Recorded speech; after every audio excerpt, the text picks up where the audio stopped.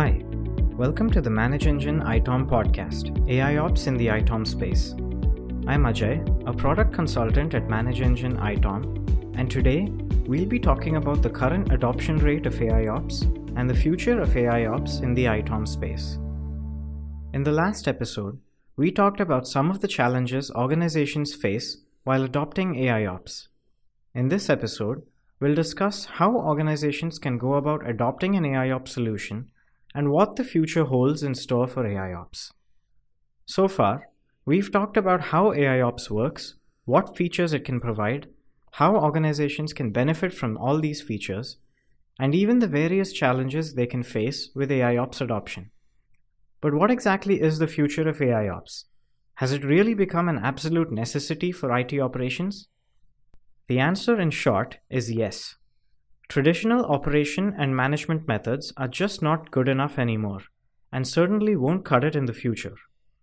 Business value, customer experience, system performance, and reliability need to be the primary focus of IT executives. AIOps helps reduce system downtime and increases efficiency and reliability, which increases the overall customer experience. As we discussed in an earlier episode, AIOps also pushes collaboration within the organization, with development, response, knowledge management, and IT service management teams. So what are some of the factors you need to consider before adopting an AIOps platform? The most important one is identifying the right product for your business needs. Let's first understand the difference between AIOps platforms and AIOps features. Many solutions and tools in the market use AI-powered technologies specific to their domain and use case. An example would be Manage Engine Op Manager, which includes features like adaptive thresholds and capacity planning and forecasting. These features employ AI and machine learning algorithms to perform a specific task or solve a specific problem. On the other hand, AIOps platforms perform several functions including data collection and analysis, pattern recognition, and automated remediation. Generally, they work on the observe, engage, and act model we discussed in a previous episode. Evaluating your business needs and choosing the right solution will allow you to maximize the benefits of AIOps adoption. These tools also differ in the level of expertise required to use them, so be sure to choose a solution that matches your expertise in AI/ML technology. It's also important to understand that adopting AIOps can cause some disruption in the regular operations at first.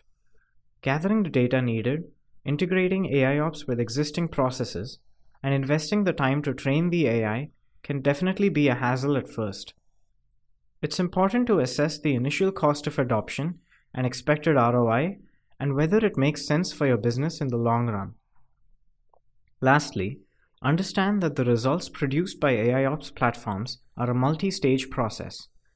In the early stages of adoption, the AI is often driven by a limited data set. As a result, the platform may start with suggesting actions or making recommendations to the relevant operations teams. As the quality of data improves and IT administrators get more comfortable trusting AIOps, the platform will eventually move on to automated fault remediation. To conclude, there is no doubt that AIOps is the future of ITOM. IT operations will certainly continue to evolve and grow more complex in the future, but so too will AI-powered technology. We hope you found this podcast series useful and informative.